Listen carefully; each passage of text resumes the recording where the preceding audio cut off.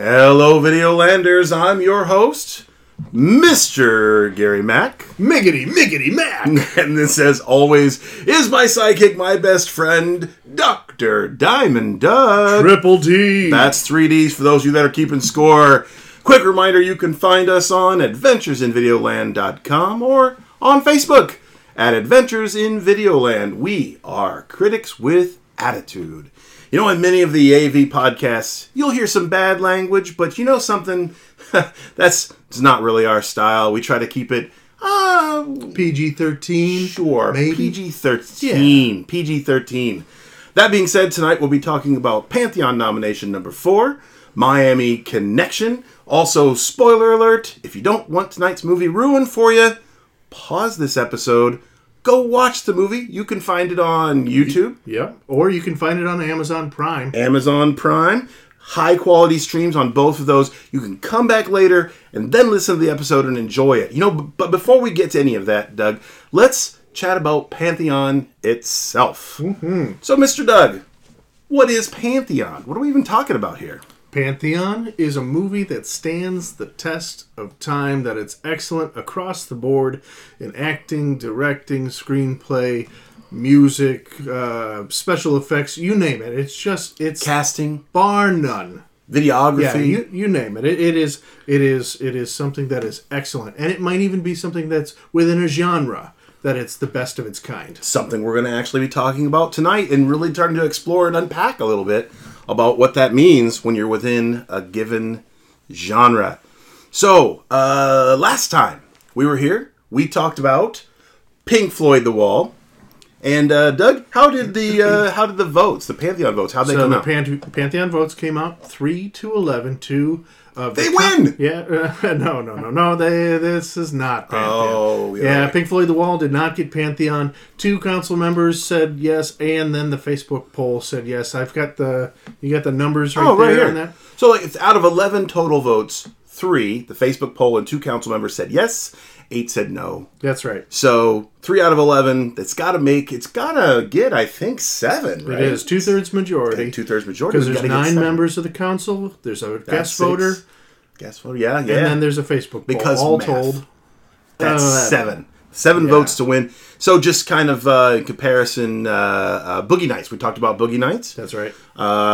You and I chatted about Boogie Nights, and we kind of split on it about what we said yes or no. But the Pantheon vote came out very close, which 6. was. Yeah, six yeses. And they needed 7, and it only got 6. So close. And then prior, we talked about Dear Zachary. That's right. And that only got 2. 2 yes votes from that one, so it didn't. Now, I just have to say, as far as we're going along, that we've said that no on Dear Zachary, and I think that we called maybe 2 votes on that around there. Yeah. We said that it was going to be split. You thought yes. I thought it might be yes, but I personally thought no. Right. So it was going to be right on the edge. And then last time we were chatting, and I know this is a little hedging, but I said, for me, my conservative estimate was 3. Right. I thought it might actually be a 1. You thought it was going to be a 1. Yeah, and you obviously were on, right on that, nailed it right on the head. Contact was the only one in history that has had, I think, 1 vote. Oh, yeah. Yes, that's right. We heard about that. Yeah. Yeah, that's the only one. But I thought this might have been, a 1 voter. But hey, that's okay. So just also a little perspective. Nathan, who nominated Pink Floyd The Wall, obviously was a yes vote. He nominated it. His guest voter, I believe, said no. That is correct. But there were the Facebook poll and one other who said yes. And you can read the reviewers, I believe, all or nearly all of the reviewers' write-ups on these votes. You can read those on Facebook in the commentary. I saw that there were many, if not all, of the reviewers' write-ups in the commentary on Facebook talking about The Wall. I believe it's under one of the posts for the poll. Yep, the poll. Scroll down. They're a little long, so you got to hit them more and see the rest. But it's very interesting to me to read what people. They're not just saying nah. They're writing it up, and they have to write a 500-word response. Right, so they can't just say no 250 times. Yeah. They're writing their reasons, and some of those write-ups were very heartfelt. Like even if they said no. Yeah, for example, Rachel's was one that was particularly, it was just kind of well thought through. That it may not have been everybody's perspective. Obviously, it was the movie didn't get in, but it was well conceived, well thought through, and explained in terms of what this meant to her and her personal connection. I was reading through, and I thought. Cousin Wayne's write-up, that it was interesting. At first, I was like, well, Brad had showed me what he had written. He obviously had tempered this because it was a much nicer toned thing. And then I realized he was posing for Cousin Wayne, and then I read his right after, and it was duly as jerky as I remember it. So Brad's, you mean? Yeah, no, Brad's. Wayne's. Yeah, Brad's. No, Cousin Wayne's was very well tempered, and Brad's was a little bit like a spoiled child throwing a temper tantrum. Let me say. We're keeping it PG-13, so we're not going to say the words that we thought of Brad. No, gosh, no. Yeah. And by the way, we love Brad. He's an amazing guy. We just love kind of sticking our finger in his eye. So, hey, if you like sticking your finger in Brad's eye, you should do that sometimes. All right, cool. All right, so that's what Pantheon is, and we talked about our last time. So before we get into it, let's have a little. We'll call it foreplay. It's still PG-13. We'll call it foreplay here. Sure. What are some of your favorite worst experiences? Do you mean like movies or just like any just in general worst experiences? Let's narrow it down to movies. Okay, let's narrow it down to movies. I was going to go broad and say like drinking Malort, or I know like you like sniffing malt vinegar. If you haven't tried this, by the way, it puts the world's negative elements in perspective to take a deep whiff out of a bottle of malt vinegar and realize nothing is as bad as that.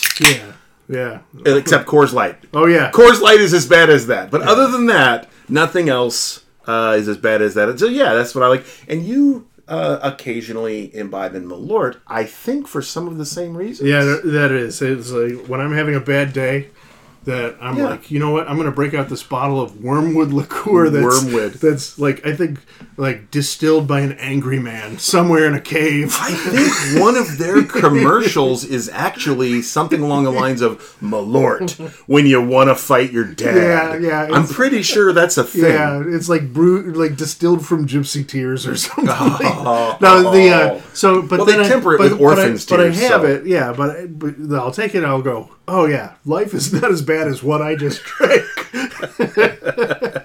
All right, let's go to favorite worst movie experience. Yeah, and just as a sideways shout out to other things on Adventures in Videoland, that you and I were part of a conversation that happened a couple months back where we talked about in December. Yeah, best worst movies. So if you're listening to this and you want to listen to us chat about. Like Miami Connection was one of the movies that we chatted about. It was. But then we also chatted about Troll 2 and The Room. Hello, Mark. Yeah, that's actually not how it's said in the movie. That's my horrible bad accent. Oh, hi, Mark. Oh, hi, Mark. No, for me, Troll 2 is my jam. I love that. Oh, yeah. It is amazing. Yeah, and I've got up on the ceiling here in the cave in the lair I've got my quote that I put on the board. Nilbog, it's goblin spelled backwards. Someday when I'm a big boy, I will get to put a quote on the wall too. I do have an appreciation for bad films. Like there is a place in life for them. Full disclosure to our listeners, I watched a movie called Ice-tastrophe, you told me. The other day. And I gotta watch that. Which I think is also on Amazon Prime, streaming free on Amazon Prime. And I knew that my friend Dr. Diamond Doug would appreciate it, so I did a little Facebook post and said, I'm watching this movie. Actually, I put that in AV on Facebook, and my friend Dr. Diamond Doug says, Are you trying to seduce me? Yeah. Oh, I love it. End of the world movie, like the total catastrophe movies. 2000. We watched, me and you. 2012. So this is to our listeners that Mr. Miggity Mac and myself went to the theater to watch 2012, the John Cusack vehicle right there, Oh, so and good. it was so fantastic. It was a horror. It was dumb. Oh, it's not a good movie. Don't get me wrong. It's just a good movie. It hits it hits every single trope that you want to see for a disaster movie, including our favorite scene where the plane is trying to fly away from the volcanic eruption. The cloud is enveloping it. It gets enveloped by the crowd, and then the cloud, and then you and I were sitting there in silence, 3, 2, 1. and we went. As it flies out of the cloud and it's safe. We did it simultaneously with the plane coming out of the cloud. It was awesome. All right, so favorite worst movie experiences. How about things that we love to hate? What are some of the things that you love to hate? Oh, you mean like shows that I love to hate? Sure. Movies that I love to hate? Like, I can't stand watching medical drama. Like you love your Dr. Pimple popper or whatever. God. But that's because watching zits explode is satisfying, and I'm not the only one who believes it's true. Yeah, no, I can't do that. But for me, like any sci-fi movie channels, sci-fi movie channel movies that are about like creature features and stuff, they're horrible. Sure, yeah. But I hate them. Yeah. But in a loving way. I love to hate them. Yeah. So my wife and I, we watch medical dramas, TV shows and stuff, The Resident and Grey's Anatomy, and we've watched a bunch of those. ER back in the day. And while I enjoy watching them with my wife, I wouldn't sit and watch them by myself because I find them frustrating and sappy and too sticky, and they have all the feels in there, but none of the payoff, right? Yeah. I mean, I don't mind something that gives me the feels. That's okay. But there needs to be a payoff. There needs to be like we won. Everybody dies. Literally everybody dies eventually. Completely parallel to life. It just sucks. It shouldn't be like that. Yeah. Anyway, those are some of the things that I love to hate. All right. Let's talk about our movie tonight. It is Miami Connection. A little synopsis. Sure, I've got some stuff Go for it. You. So, Miami Connection. It's rated R. That it's in the genre of action crime thriller, directed by Richard Richard Park, and then also The Last Scene by Y.K. Kim. Also written by these gentlemen. It came out in theaters. It was filmed in 1987. Came out in theaters in August 26, 1988. All right. And then how'd it do? Horrible. Oh, horrible. Not well received. Hold that thought. Well, I mean, I can jump ahead. Like, one of the things that I talk about is receipts. I can't tell you about that because it's not recorded anywhere. Right. Like we don't know how much money it made or butts in seats or any of that stuff. We can't do any of that because we don't know.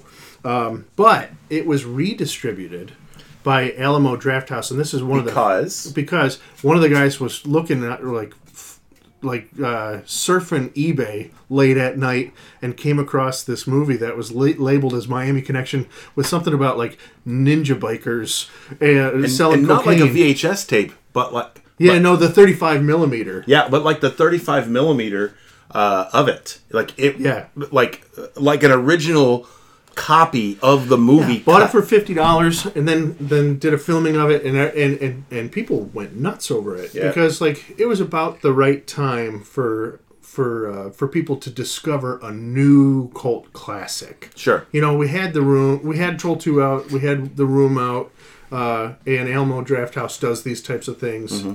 Yeah. But the 80s are popular anyway. I mean, they've come back twice now in like, it within our culture as like something that people are into. And so, if it hits just the right time, and we'll get into, why the 80s and Miami Connection is even a thing. So anyway, the 83-minute running time and the general synopsis, like, it's really hard to put this movie into words, like a one sentence. What I found was IMDb's one sentence was, all right. A martial arts rock band goes up against a band of motorcycle ninjas who have tightened their grip on Florida's narcotics trade.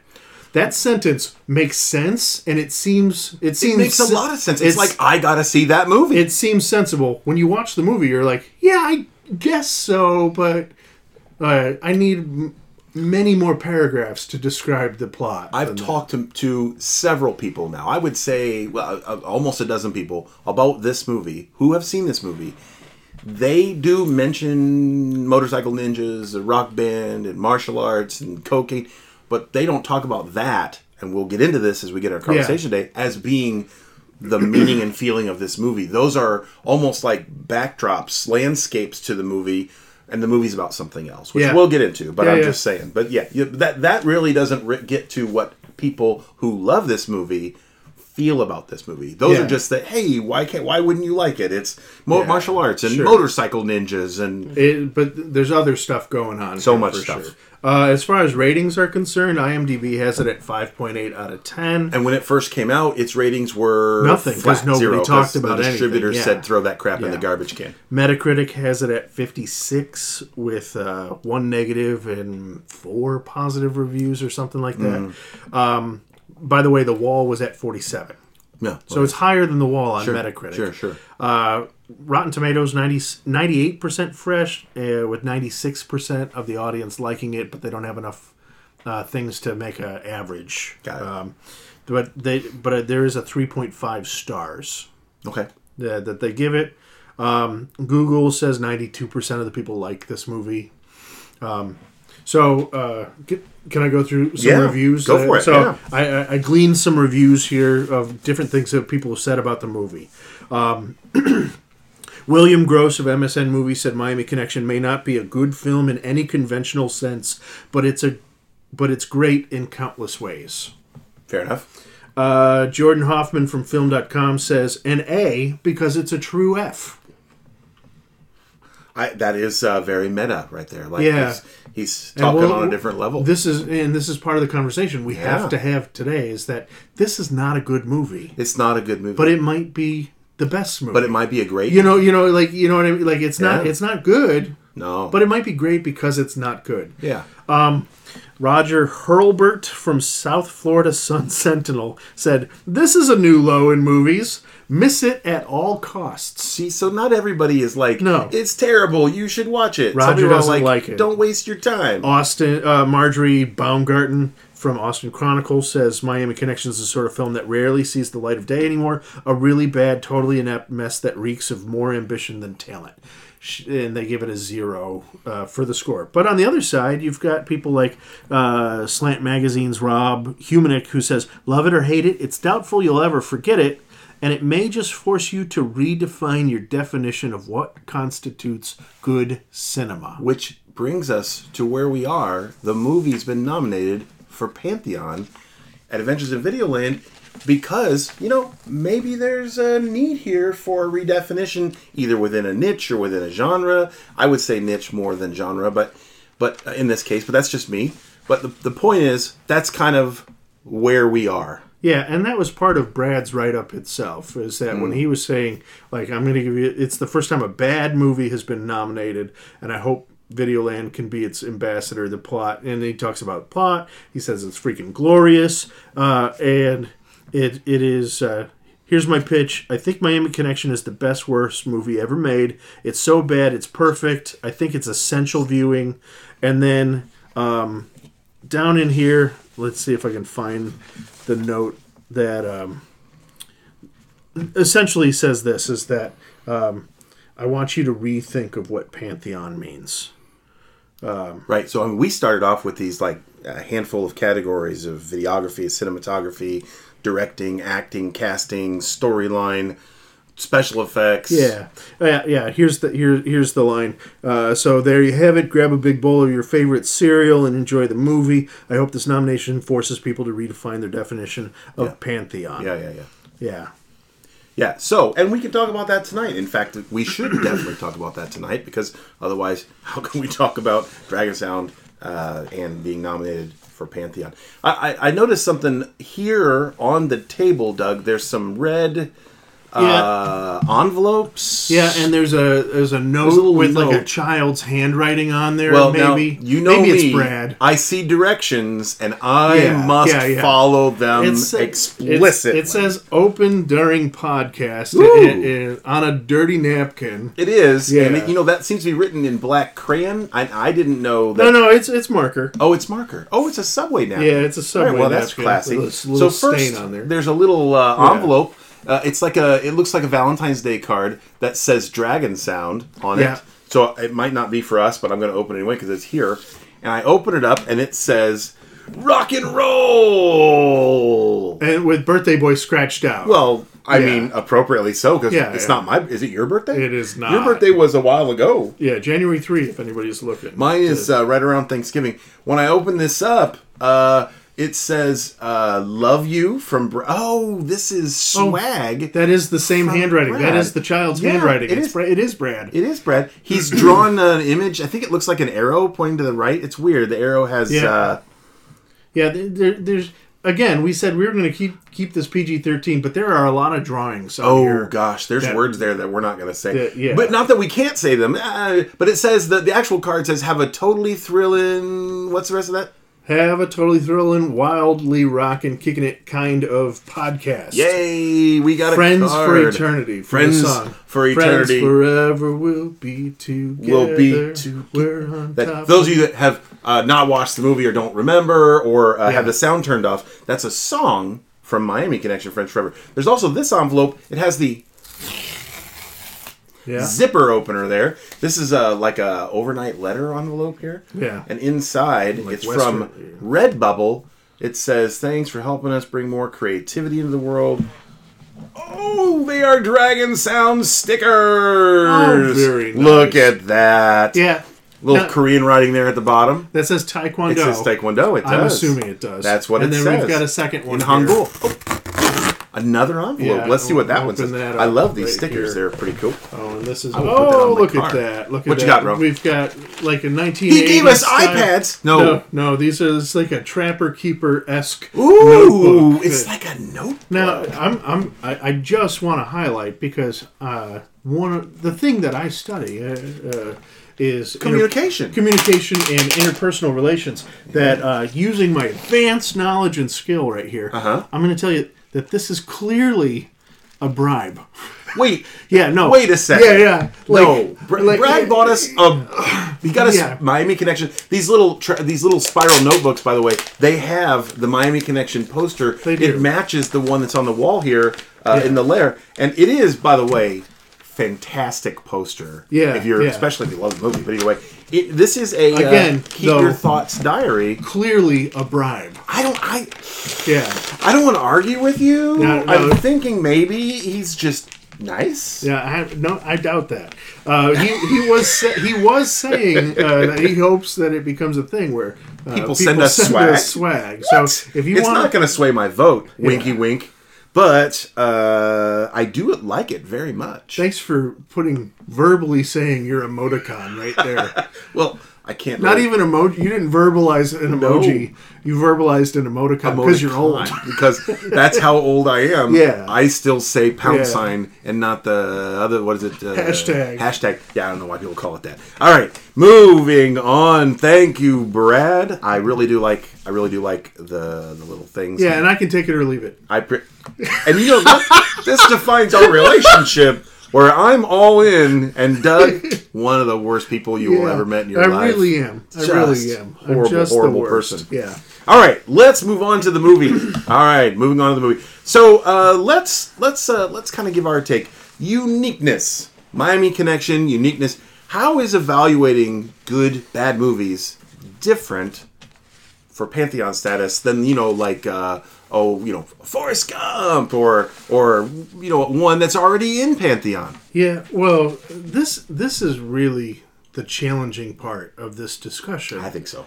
And this is really when it comes down to trying to figure out how this applies.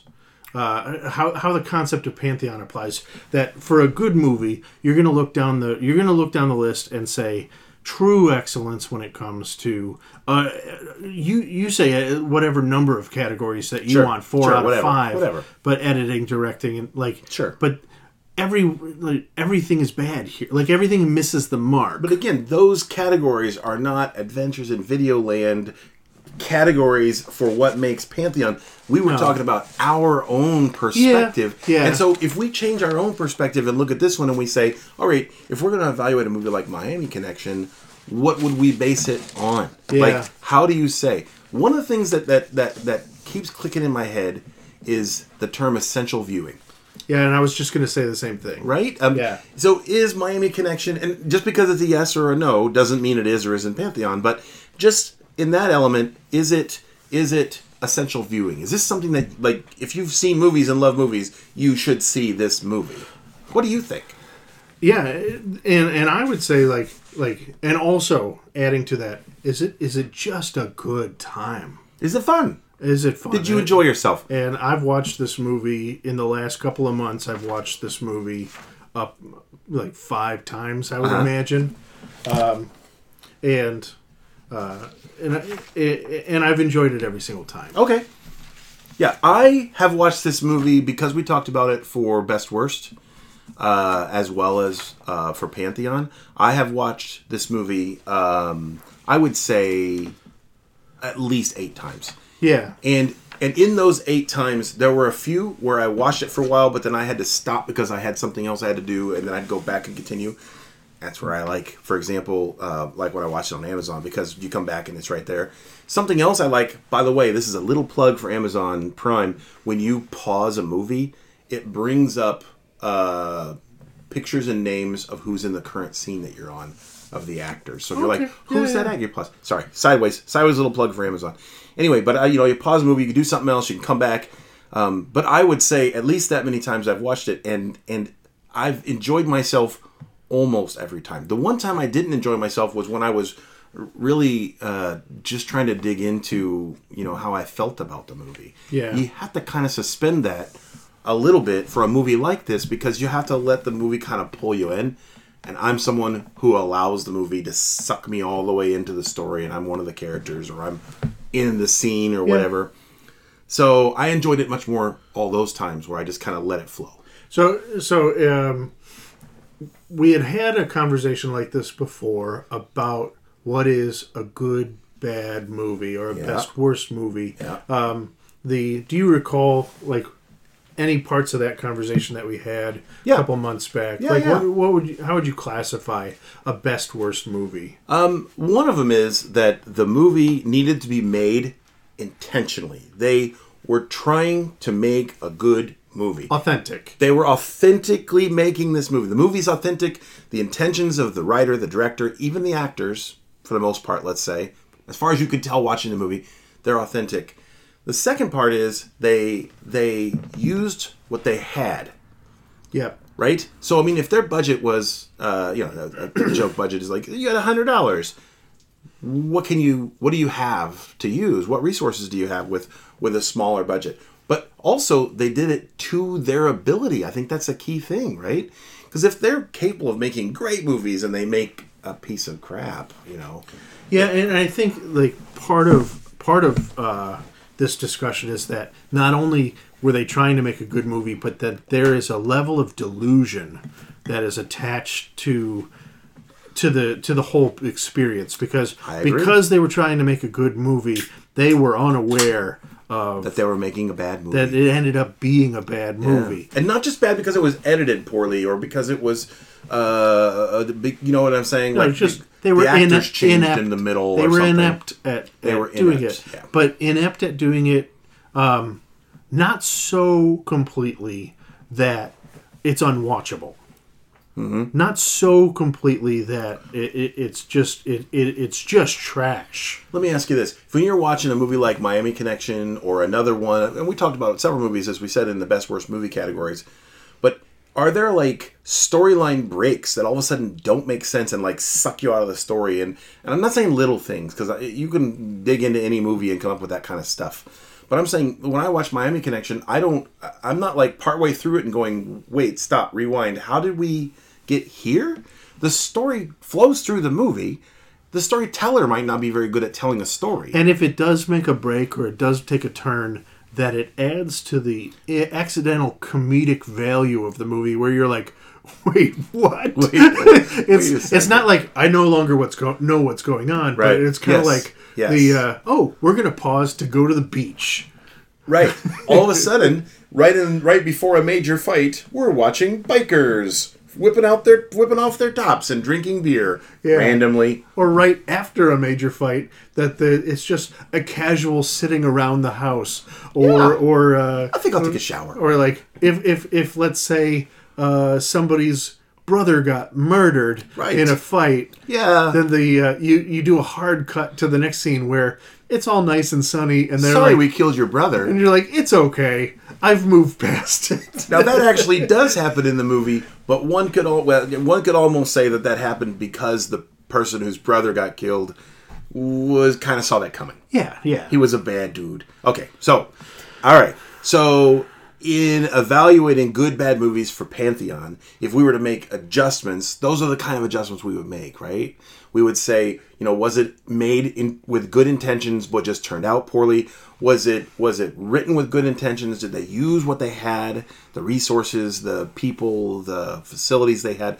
Were they doing the best with what they had? And did they actually think they were making something that should be a good movie? And then on the other side, as an audience member, are you just enjoying the heck out of your experience? Someone not too long ago said, do you have to get drunk or some other way inebriated or mentally affected in order to enjoy this movie? And the answer for Miami Connection, many people would say no. You don't. You can just enjoy it for what it is, But I think I would tend to agree with them. I mean, I didn't, I didn't affect my intellectual capabilities in order to watch Miami Connection a bunch of times. I just watched it. Yeah. And I'm willing to watch it again. All right. So... now, can I pause? Yeah, go for it. And this will go. You were going to say big thoughts, right? Was. Okay. So if we go back to thinking about the movie and what genre you would put it in, like, because one of the things about Pantheon is that it's unique to it is an exemplar of its genre. Yes. What is the genre? What is this genre? Yeah, what is the genre of this movie? So now, I've heard people say, and even like in conversations with Brad about like that this is a good bad movie, but is it? So because the person who was making we agreed when we talked about good bad movies that this is a good bad movie. Yeah. And that's what we agree on. But, would everybody agree on that? I think the general feel, you read those reviews, they were saying it. They were saying, the majority of them were saying, it's a bad movie, but you're going to have a good time watching it, which would make it a good bad movie. Mm-hmm. But I would even take a step back and say, could you put it in other genres? For example, can you put Forrest Gump in 3 different genres? Sure. It's a period piece. It's an anti-war film. It's a feel-good love story. It's a not romantic comedy necessarily, because I know it's funny, but it's also about romance. But that's kind of his overarching storyline there. One of the overarching storylines. But can you say Miami Connection is a martial arts movie? You can. I've seen martial arts movies that have less martial arts than Miami Connection has. Yeah. So is it a martial arts movie? Yeah. Is it an 80s rock, 80s music, like fun time movie? Like, I'm not comparing it to Footloose per se, but like Footloose or Purple Rain or something. Well, yeah, in a lot of ways it is, because you can't take the music out of the movie. The main characters are part of an 80s rock band. Yeah. So that's what it is, that too. With a guy who looks like Oates from Hall & Oates. Well, yeah, I think the one musician in the rock band he's the guitar player. He's the guitar player who, is actually probably an actual musician. I don't know if he is, but I suspect he is. Yeah, but can it be more than one category? So, what other categories do you think it might fall into? Well, I was thinking martial arts. I was thinking I wouldn't say crime drama. Martial arts is the number one. Yeah, I wouldn't say like 80s is a genre, but a generation. A generational. Rather than a genre. Yeah. That it might also be a buddy tale. Sure. I don't know how to put that into words. Yeah, no. You know what I'm saying? Band of brothers. You got all the guys that go together, and they're back each other up, and they'll fight with each other, and they defend each other, and even when they argue amongst themselves, they're still brothers. They still move on. That's there. It's like The Gang. Even like American Pie had kind of like even though that's a coming of age drama, it's also like the gang. It's the gang. And even though within the gang they made fun of each other, or you could see kind of a strata amongst the members of the gang, that was one of the categories I suppose you could put that in. But I guess the category that we are using, though, is good, bad movie. Yeah. If that exists. Yeah, because I wouldn't... I think it does, but I think it exists on accident. That's movies fall in by accident. It has. It is not the intention of the filmmaker to make a bad movie. So it's not. So it can't be the director's intention to put it in this category. Some would say Kentucky Fried Movie was intentionally made to be a bad movie because people liked watching that kind of bad movie. Oh yeah, and so or what is this? I'm not saying everybody. What's the something 43? I didn't see it. A new one? There's a movie that I think that it has that title. Oh yes. A couple years ago. Not the new one out about the miners. It's an intentional like slapstick gross out film. Another teen comedy. The haunted Sharknadoes. Those are intentionally schlocky. And this is not. This is honestly what it is. You know, they intentionally made this movie for what it was. All right. How about some overarching observations and insights about the storyline? So we haven't really talked about the storyline very much. Yeah. Let's talk about some of the characters and maybe their story arc. The story arc. Story arc.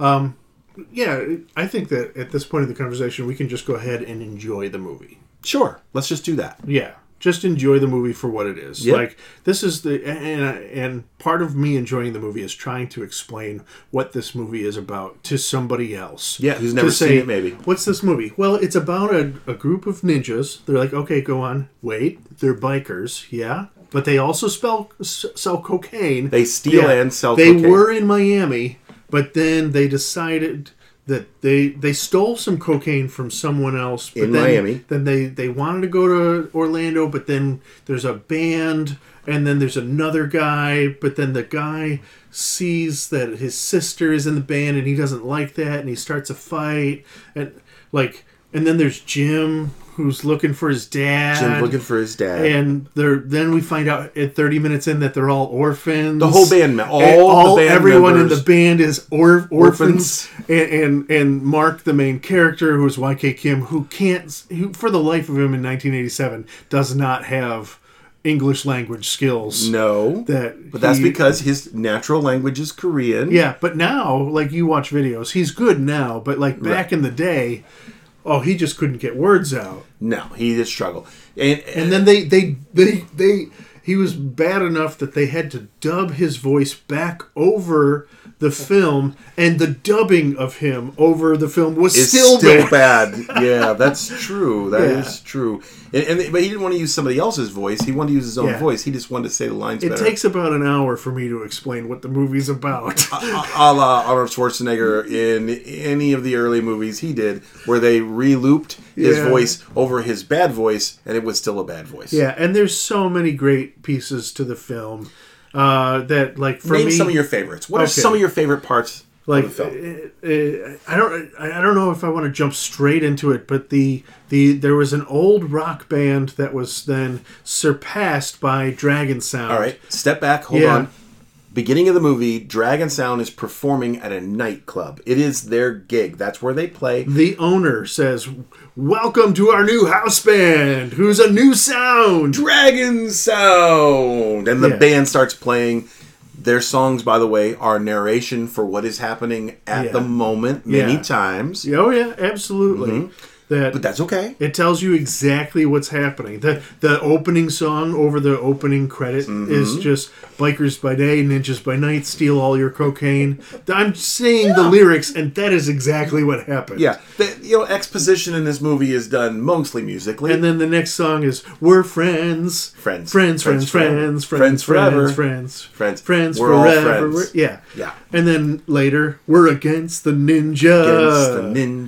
Which they haven't met the ninjas yet, but they're singing. No, but they're against about the ninjas. This is true. They are prophetic in their ability to understand that they will be, as a Taekwondo rock band in Orlando in the late 80s would be. Yeah, they're going to be fighting Something interesting about YK Kim ninjas. in Orlando, the guy actually runs a martial arts school. Most of the cast are his students from the school. He had It's a 10,000 huge- students to choose from. And he, Yeah. he chose these people. And he was essentially given the keys of the city by the local politicians. Because everyone loved him. They liked him. Their kids were probably in his program, and YK Kim is a nice guy by all descriptions and definite. I've never heard anybody say no. Actually, in reality, he's a jerk. Nope. In fact, nice guy. And all these people were learning from his Taekwondo school, and he's out there making this movie. For me, I visualize him sitting around going, you know what we could do? We could make our own movie where Taekwondo and Taekwondo. yeah, yes, where Taekwondo and the study of it is the foundation for peace in the world. Sure. Yeah. Yeah. We'll circle back to that. We'll get there. Yeah, after all the murders. Yeah, so then this goes back to one of my favorite things, and Yeah. you were Favorite moments in providing the movie. context is the old rock band leader who that's his name in the credits. He doesn't get a name. Old rock band band leader. Who then in every scene he's at, he's dialed up to not to 10, not to 11, His but scale goes to 37. yeah, he's at 30. He starts at 37 and ends at 37. Yeah. And He has nothing but negative things to say. he starts 4 separate fights throughout the film, and he does. gets his butt handed to him Every single time. He's apparently not a good fighter. He is not. And he's so mad at Dragon Sound that he's willing to get in cahoots with a drug band. Yes. A drug cartel. Yes. And give all his profits away. Yes. If they help If defeat they Dragon just Sound. get him back into performing Yeah. at the nightclub, And we don't- where the nightclub owner says all he plays is old people music. Yeah, and we don't know what he plays. No, it could be wonderful old people music. It really could. We have no idea. It could be. Yeah, no, I just love it. His character is so ridiculous. It's so much fun. Your a favorite thing that you got from Some the of my film. favorite moments were if you just were to strip from the movie just Jim's Yeah. story and journey from band member and happy and he's with his group to the sad trip that he's on trying to find his dad because when he was young his dad wasn't around, his dad left him When he was 9. when he was 9, and his mom Is gave him Korean. a picture. Mom is Korean, he's Black American. Yep. That's how he describes it in the Yeah, movie. yeah. And he's on this journey. He's been trying to contact the U.S. military Yep. to get information about Dad. And have a Coors Light. Yep. Yeah, go for it. Pop. And he's trying to find information. We're drinking Coors Light. We are because Jeff, the leader of one of the bands, was drinking Coors Light in the film. So Yes, Jeff. out of solidarity. out of solidarity, we're drinking Coors Who Light. has the hairiest beard I've ever seen in my life? I've seen people with a hairpiece, and I think he had a beard piece on, but On top of another beard. on top of an actual beard. Yeah. In any case, Jim's story, he goes through this whole thing, and then Jim being kind of the Star Trek reference, the red shirt in the band as far as fighting goes, not one of the top fighters, but No. everybody in the band's a black belt, so he's at least that. In any case, he gets injured very badly.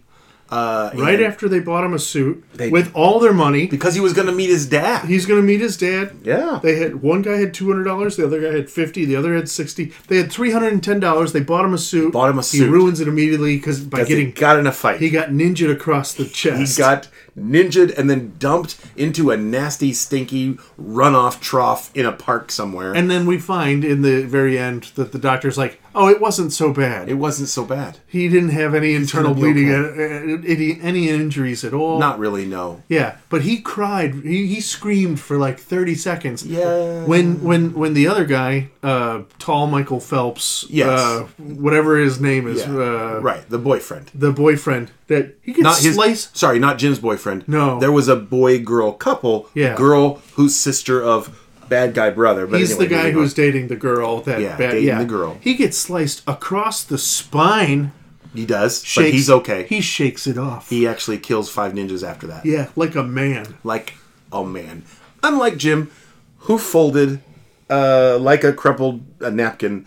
Anyway, so then the fight becomes about, getting revenge for Jim, and then hauling Jim off to the hospital as fast as possible, and getting him there, and then Jim's father shows up at the hospital, and they're reunited. Who is an actor who is younger than Jim, and with cornstarch in his hair. Looks younger than Jim. By the way, at one point he turns, and if you watch carefully, you see the little poof of cornstarch puff above his head from air moving through the cornstarch. Anyway, and then that is one of the resolutions of the movie, is that Jim's reunited with his father. Yeah. I like if you just pull those threads out of the movie and just watched it, it wouldn't be 10 minutes, not even 10 minutes long. Fun fact, but fun. Fun fact: Richard Woo-sang Park loved drama, and he kept on trying to add other pieces. Like, the reason that everyone is orphans is because he was like, this will make them more sympathetic. Yes. Or, like,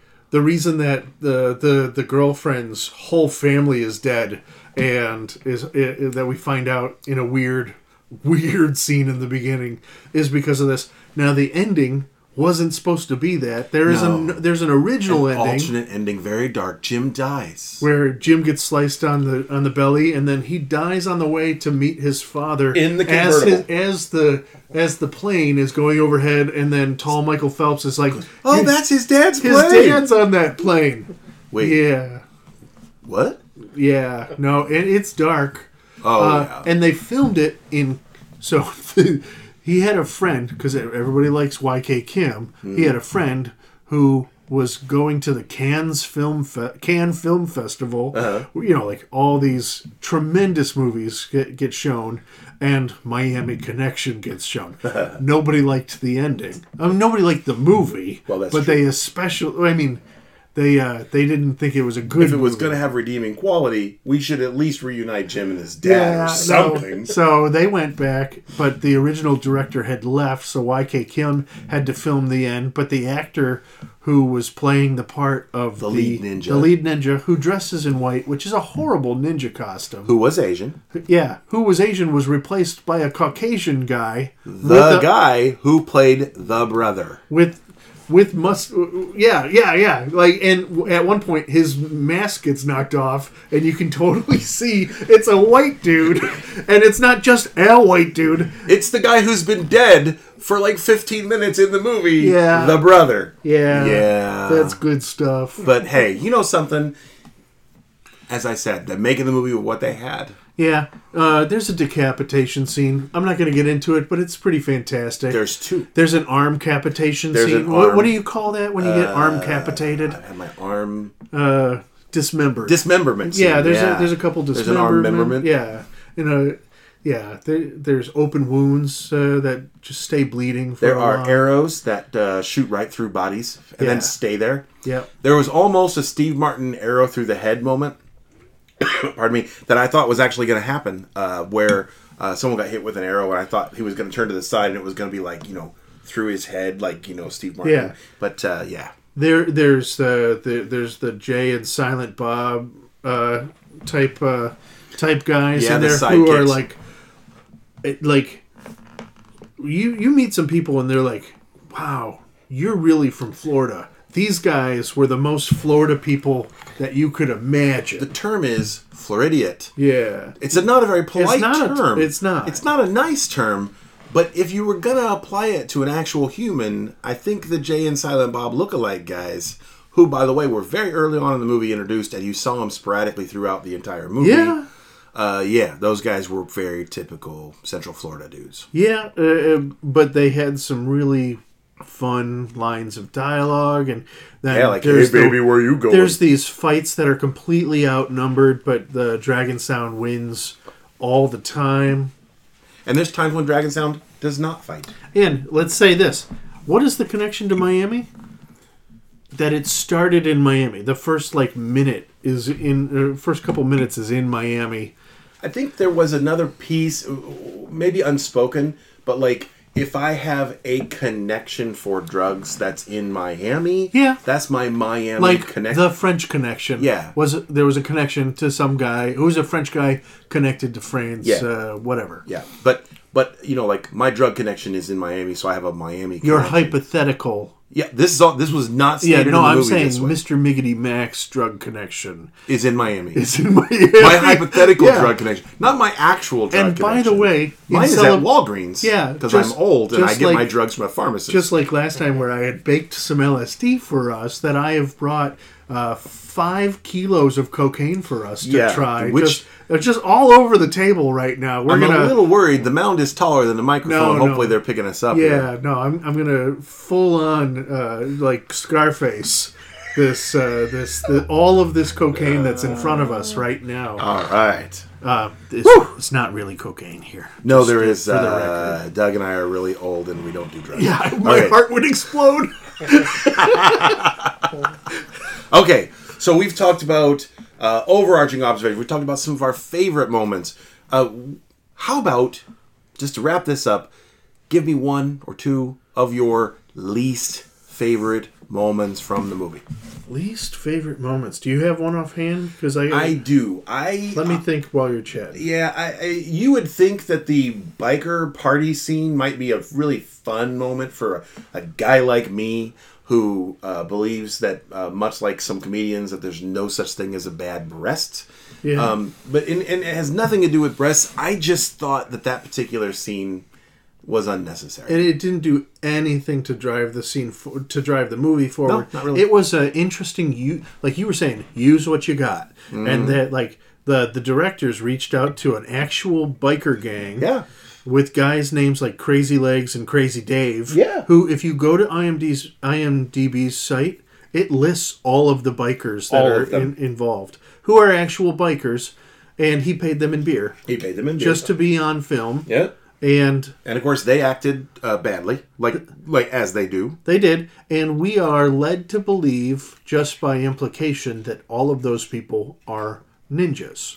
Yeah, they're a part of the biker ninja crowd. Yeah, which they're not. No, they're just bikers. You can tell by the fact that they're not. Well, they're way out of shape and they never Yeah, fought. So, yeah, that's a part of it. How about you? I'd agree with you too. Like that the scene just kind of is there. It's Yeah. it's. I guess maybe it's part of the charm of the movie that it's an oddity Okay. that it's present. But yeah, that would be one of them. That yeah, I'll leave it at that. I think the and you mentioned this earlier, the scene where he wasn't the leader of the biker gang, but he was the leader of the martial arts gang that was joined with the biker gang against Dragon Sound, the brother. His death, and then was fine. I mean, it was a fight scene, and he dies. But the reaction of his sister Yep. to just be like, oh yeah, sorry I killed your brother. It's like, yeah, no, I'm good. And we have no sense of time frame of how much time has passed. It could have been the next day. Could have been. And Could have she been the was, same day. She was really kind of okay. Yeah. Really casual about her brother had just been murdered. And here's the thing. She went to see her brother. There's this big scene. Oh. She goes into his office. They have a whole conversation. She obviously doesn't actually hate the dude. So I remember, probably my least favorite part, and the biker scene, I can take or leave, All right. is the extended training montage that's in the middle. That is the biggest lull for me in the middle of the film. I know. YK Kim is doing a whole like kata, Yeah. and then partners with the other two guys and do some training sparring kind and of now stuff. that I've seen it enough times Yeah. and chatted with people enough times, I realize that the finishing move that he has is the finishing move of the final scene. So in fact, it is a whole- foreshadowing. a whole ton of the moves, Yeah. from his kata, his form that he Yeah. does, and when he partners with him, are moves he does during the ninja fight where Yeah. Jim gets injured. But it was, for me, this was 8 minutes long, At least. 10 minutes At long. least. I think it might have where been like 12. It could have been much shorter. Yeah. And that for me is the part of the movie that I'll fast forward through. Sure. Because I'm like, There's nothing there. there's no words, there's nothing. I'm just watching a guy exercising. out in the lawn of University of Central Florida. So you can actually go find Taekwondo videos where they're demonstrating the different kata that you learn as you train. And you can find a couple that are... They basically could have just taken that clip and posted it on YouTube and said, this is the such and such form. This is, Shiguk number 7 or whatever. And you wouldn't even know the difference because it's just a guy demonstrating a form. So fun fact about right after that scene is the scene where we have the one guy who says, I don't want to be in the club anymore because of Jeff and his stupid cocaine. Right. That Jeff being the brother. Jeff being the hairy brother. Yep. G.I. Jeff. G.I. Jeff. And so band member, and I can't remember his name, but he actually rewrote the script. Huh. Yeah, because they were filming stuff, and YK Kim wasn't not pleased with what they were doing. So he had... it's Joe Diamond. Jack is the name. So he helped rewrite... that guy actually helped rewrite the screenplay. The one that said Jeff and his stupid cocaine. Yeah. That guy. He wrote the screenplay. Oh, okay. So in his big plan of let's do an international tour to go to our countries of origin and do Taekwondo and spread the love of Taekwondo around. That guy wrote the screenplay. Gotcha. Yeah. Gotcha. All right. Let's talk about voting. Sure. Let's talk about voting. Hang on. Let me get a beer. Yeah. All right. So let's see here. All right. So let's talk about votes. So amongst the council, just overall, where do you think this is going to fall? Just not even a yes, not even overall yes, overall no. Is this a marginal maybe yes, maybe no? Is it a probably soundly no, soundly yes? Where do you feel? This is it is in the there are a handful of votes that will go probably yes on the council. And with the Facebook poll, probably just because the Facebook poll tends to be positive. Mm-hmm.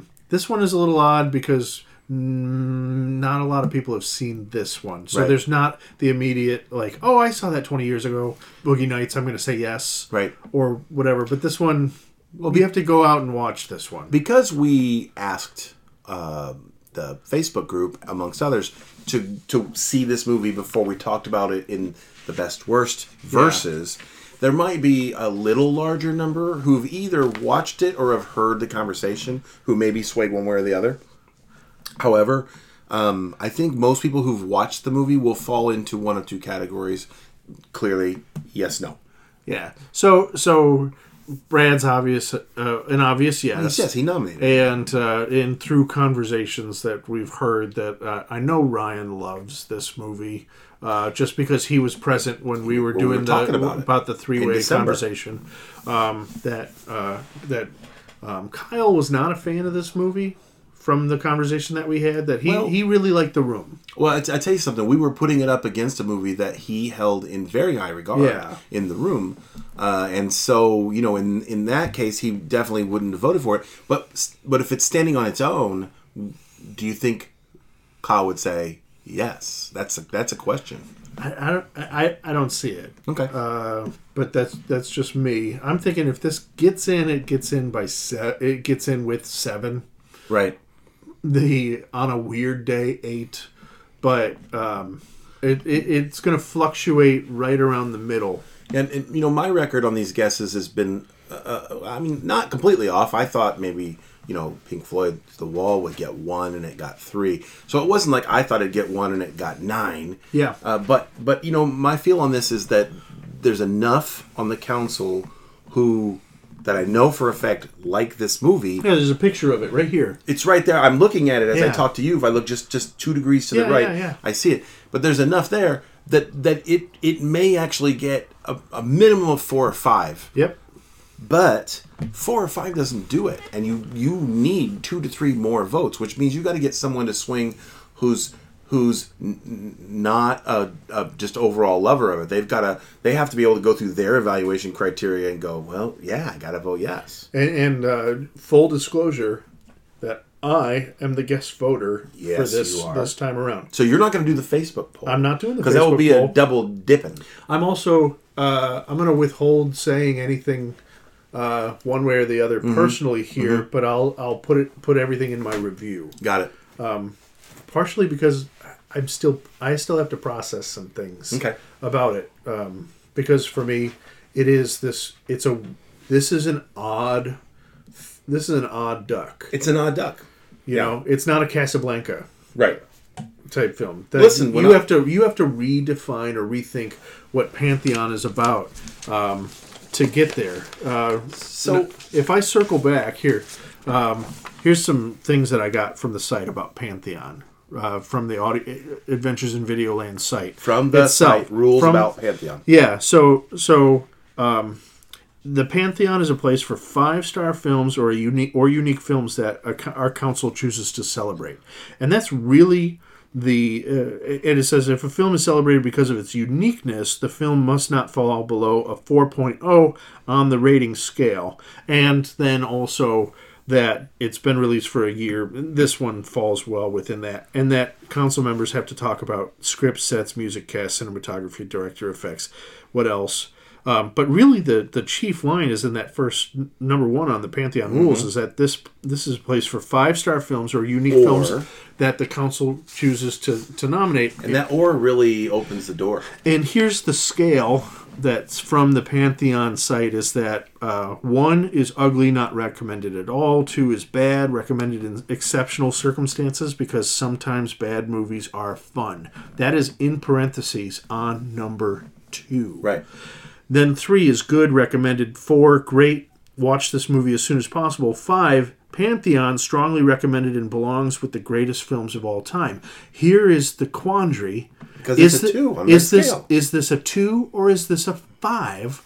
Because on this scale, one could make the argument for a 5 that I think that this is just this movie is transcendent and it transcends ratings.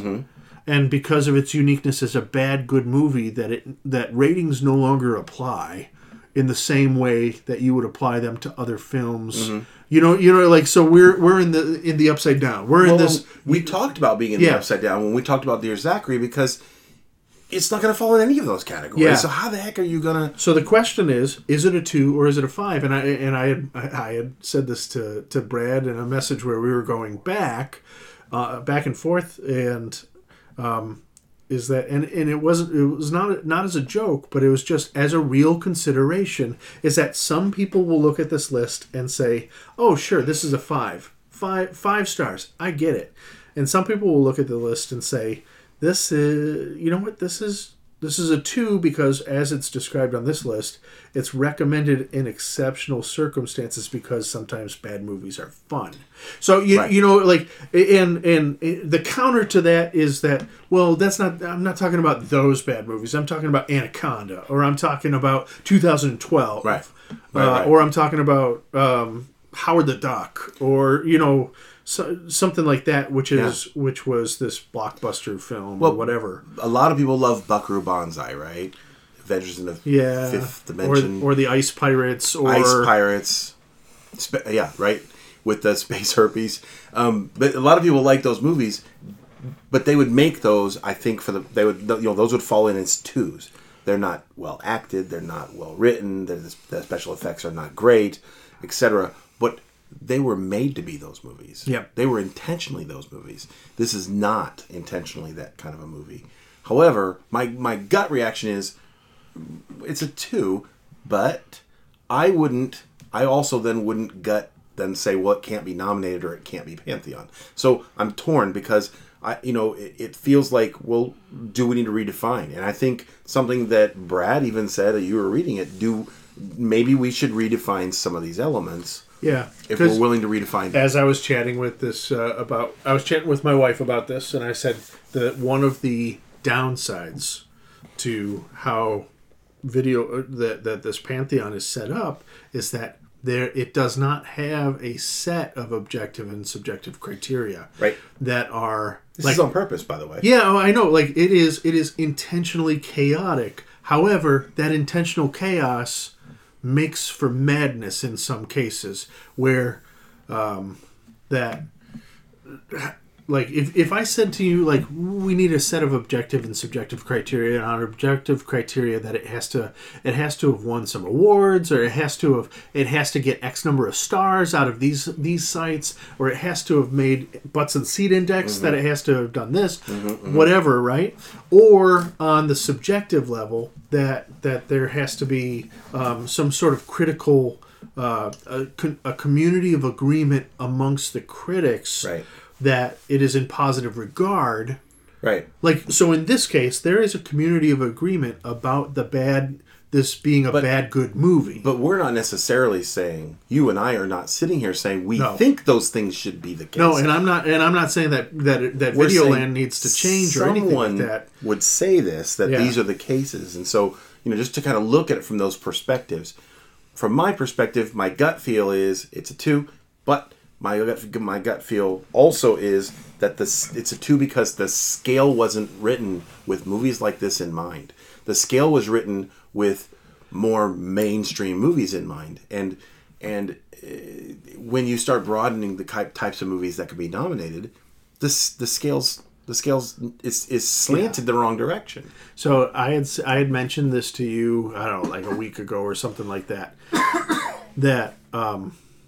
So both Mr. Miggity Mac and myself are professors that we teach classes, and that occasionally somebody will turn in an assignment that really what they've done is kind of remarkable in many respects. That it is that the thing that they turned in is really novel, it's really interesting, whatever, but that thing does not meet the specifications of the assignment itself. Like if I was teaching a speech class and I said, I want you to do a 7-minute persuasive speech, and you did a 7-minute poetry jam instead, that you kind of made a case that it's influential, like it's supposed to be influential, but you didn't follow any of the metrics that I've set out for what I'm looking for in a speech. Right. How do I grade that? And that's the quandary. I have a personal example as well. As a graduate student, I was asked to write a research paper, and an opinion, my opinion, but also backed by research. And I spent weeks struggling with writing this paper, and literally the night before it was due, I in my 3 a.m. stupor of mind numbness, threw out everything I'd started with and started writing a story that answered the questions I was supposed to answer and that hit all the points I was supposed to hit. And it had a little humor in it, and it had a little this in it, and I based it on some existing humor that's out there, as far as the plot points maybe, and the kind of beats that were in it, and turned it in. And I regretted turning it in the minute I submitted it, because I thought, I'm going to get torn to pieces. I'm in grad school. I'm an older, non-traditional grad student. I should know better. And yet, the professor that read it loved it. Yeah, you know what? And I did something very similar in one of my classes when I started out. Is that I was supposed to write about 5 different scholars who talk about persuasion, and the expectation that I was going to write an academic article about these 5 different perspectives, like almost an encyclopedia. But being somebody who was not from academia, but I had kind of come from a creative part of the world, and was used to writing scripts and play scripts and that sort of stuff, that instead of writing like the 5 perspectives on persuasion, I wrote a paper entitled Dougie Potter and the 5 Persuasion Scholars, and I wrote it as a narrative about the character Dougie Potter going and meeting these different scholars and learning about their perspectives, and the instructor, the professor, loved it. He said, "Can I keep this?" Right. So sometimes we can transcend the grading scale. Right. Yeah. But that question still exists and applies here: is how do you grade something that doesn't fit the grading rubric. The grading rubric's been written and is laid out, and how do you grade something that doesn't match? Or it seems to match right here. Here's the pigeonhole for it. Yeah. But is that right? Yeah, because in one perspective, and I won't circle back on this anymore, in one perspective, somebody could, very letter of the law, say, that's a 2. Yeah. And somebody else could say, no, that's a 5. And both would have their perspectives and their opinion, have legitimacy to their opinion. And as an instructor, I put on my teacher hat, and I look at this, and I go, well, it's a 2.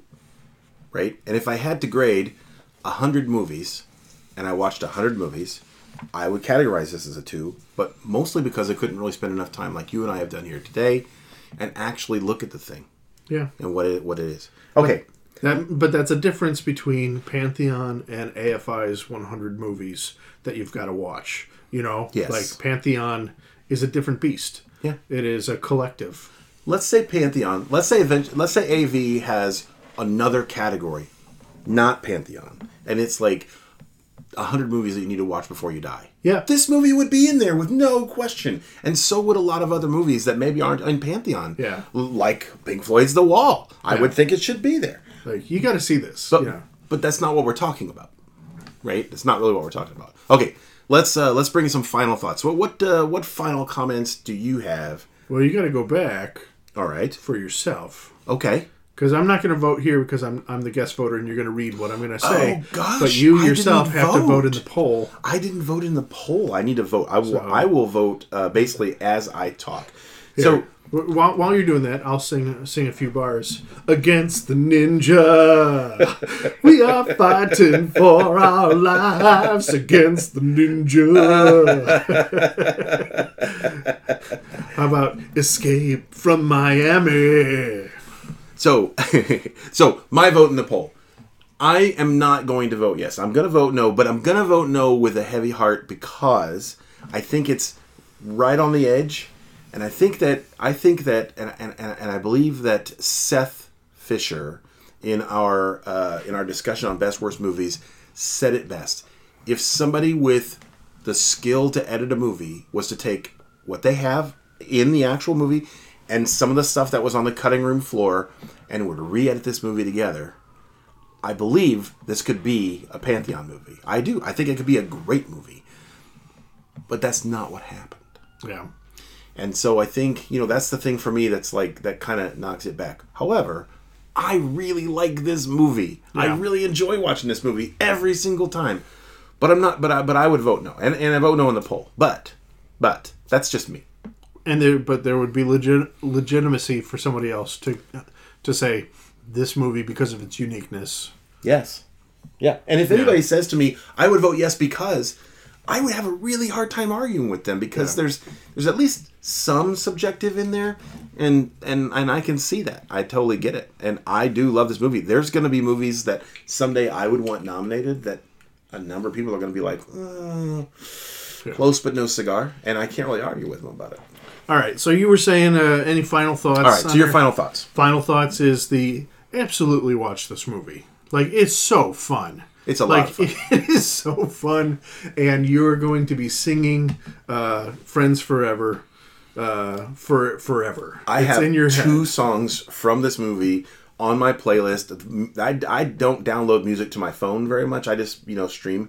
But I have 2 songs from this movie as songs on my phone that I can play when I want to, or that pop up randomly when I play music. I like to have a good time with this movie. And I think that anybody who watches it should have a good time. That's right. Should have a good time. All right. So, as always, everyone, I hope you all enjoyed tonight's conversation. Diamond Doug, where can Videoland find you? You can find me mostly on the Facebook page. Mm-hmm. Like, I guess if you wanted to reach out to me at Purdue, that would be fine because I teach there. But regarding Adventures in Videoland, you're going to find me on Facebook. Me too. You're going to find me on Facebook. You can find Adventures in Videoland, obviously Facebook, but Instagram, on our website, adventuresinvideoland.com. But the conversation, as always, begins and ends on Facebook. You've been listening to Criticism in its finest hour. Until next time, Videolanders. Yeah! that you're going to go with that. You're going to go with that? I don't like it. We have failed at ending this thing now 4 times in a row. You know, until next time, Videolanders, I'll leave you with this. Dress warmly, kiss your family, And we love you. and we love you.